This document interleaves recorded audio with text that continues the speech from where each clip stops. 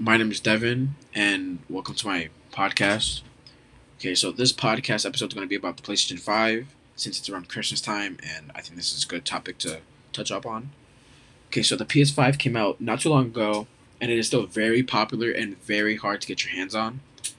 And I think the cause of it being so popular and very hard and difficult to be able to buy one is for two main reasons, in my opinion. One of the more obvious reasons being it's a new PlayStation console, and since we haven't gotten a new PlayStation console for around 7 years now, it's everybody's really excited about it, and it's something new.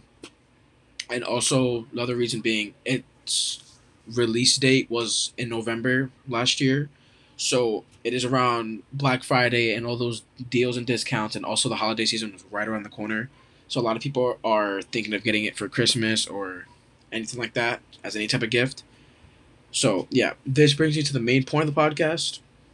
Since it is the holiday season, the thoughts of what to get loved ones or what to ask for Christmas or any other holiday around this time are in mind. And I think the PS5 is a great option. So I'm here to share my experience along with two other point of views on this. From one being from a parent's point of view and one being from a kid's point of view, since I think it's really good to get somebody who may buy it for somebody else and versus somebody who may receive it or ask for it.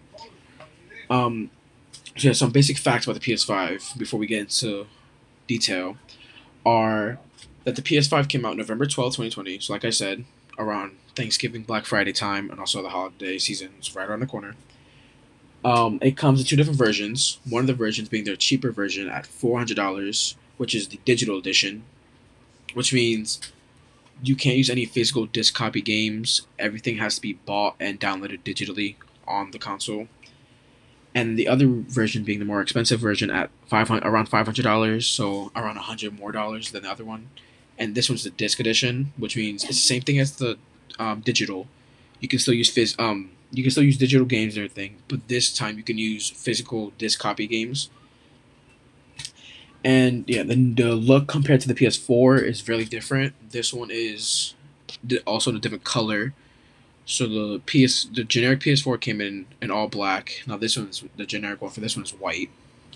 It's bigger and taller and much more wider. It can be placed two different ways, unlike the PS4, which can only be placed flat. This one can be placed horizontally or stood up with the stand that it comes with. And the last thing I want to talk about is the controller. The controller is a wider and has more of a texture for better grip.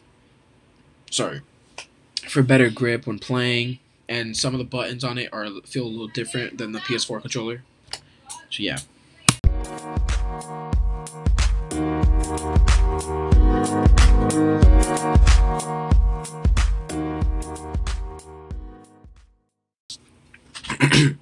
So now I want to talk about my experience with getting one. And before I go into detail with anything, I have to say, in my point of view of it all, I was really lucky to even be able to get my hands on a PS5, especially at the time I started to look for one. So I got mine last year, around like a couple days after Christmas is when it came in. But I started looking for mine late November, early December because at first I wasn't planning on getting one or asking for one for Christmas. But after I gained some interest into it, I would have to say I started off really late into like the game of trying to get one, and there was already many people who were really unsuccessful who already had gave up.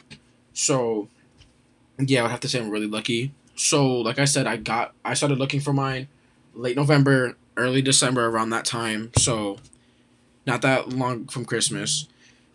Sorry, and I have to say at least one tip or trick, whatever you want to call it, was if you have access to Twitter, especially Twitter, use it.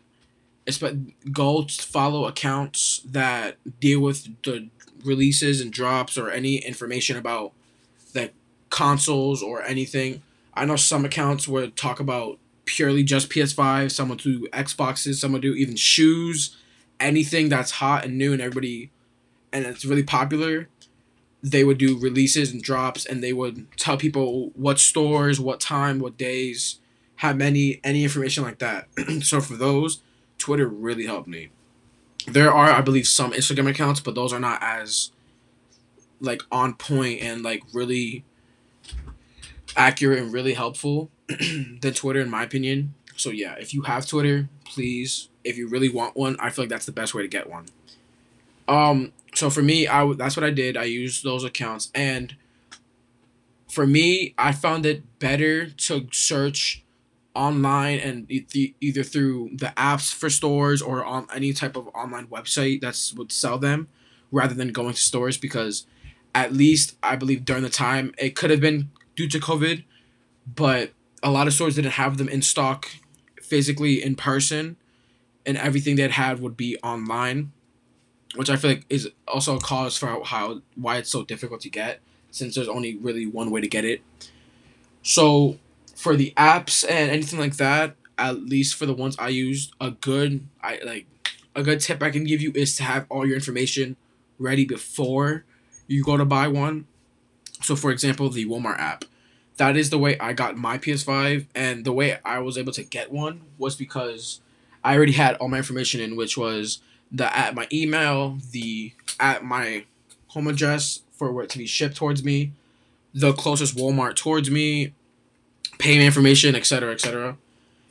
And basically, for many of these jobs, it's basically a race to get one. It's everybody for themselves, obviously, and it's just a skill of timing. And if you're not fast enough, you may possibly most likely not going to get one, and stuff like that. So it's really important to have all your information already set and ready to go before, because I ran into this problem before with, I believe it was the Best Buy. I didn't have any information put in before, and I've gotten it in my cart multiple times, but then it would be sold out before I can actually purchase it. So I know that was a big issue for many people, and yeah, so that's another tip. So for me, mine was, it's always a hassle and really annoying, but I didn't give up, because there would be many times where you would have a lot of hope and it would be in your car and you're ready to go, and then it'd be sold out. Or if you have a chance to buy one and then something crashes, or a big problem with scalpers. Many websites and stores at first weren't protected from bots, so many people would use bots to automatically buy their whole stock of PlayStations or PlayStation 5s, just so the person who controls these bots can resell them on eBay or any other website or store like that, and sell them for ridiculous prices, like such as like thousands or even up to $2,000 for a console that's 500 at most. So that was really ridiculous. So yeah, just always be prepared. I would say don't lose hope, because for me there were so many times where I could have just given up and quit and not have got one, but I didn't. I kept trying and trying. So all right, now that I'm done talking about my experience with getting one, I want the next portion of this podcast to be about the other people's point of views and experiences or opinions and thoughts about the whole subject. So I'm going to be interviewing two people and asking them a couple questions about their opinions and stuff like that. Um, One of them is going to be a adult. My mom is actually going to be the one I'm interviewing. So because I want to have one point of view of like a parent or somebody who'd be buying the gift for some other like another person, and the other person is going to be my friend, because I want the other point of view to be somebody who would maybe receiving or asking for that certain gift.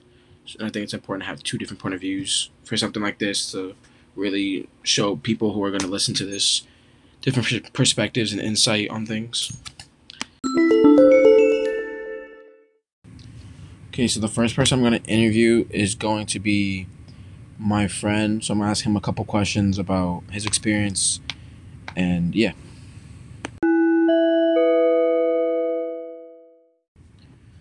Okay, so I'm here with.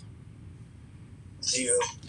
All right, I'm going to ask you a couple questions. So the first question is, why did you want to get the PS5? Oh, I wanted to get the PS5 for like entertainment purposes and like personal use. So like I keep myself occupied during the day All when I'm right. home. The next question is, what was the hardest part of trying to get one of the PS5s for you? I'll say one of the hardest parts would probably be waiting in line and like trying stores online to see if they have them in stock. All right. The next question is, what's your opinion on scalpers? Do you like them? Why or why not? Uh, Me personally, I feel like for them financially, it's a very smart decision, but for everybody else's, it kind of sucks because they're the first people like on like say for the PS5 example, they're the first people on top of it, so they got a higher chance of getting it before anybody else. Yeah, I agree. It's like out of respect they shouldn't be doing it, but they make a lot of money. And Yeah. the last question I want to ask is, do you regret not getting one? If so, why or why not? Why or not? Yeah, I do regret not getting one because uh, there's a whole lot of like people playing that game now, and there's different games for it. And I feel like if I had it now, like I have a whole lot of fun with it because I have friends that have it, family members that have it, and it's just it's a better feeling than the older console. Yeah, I agree. All right, thank you for your time. So the second person I'm gonna interview is my mom, and I'm gonna ask her a couple questions based on her views and experiences when trying to get a PS5.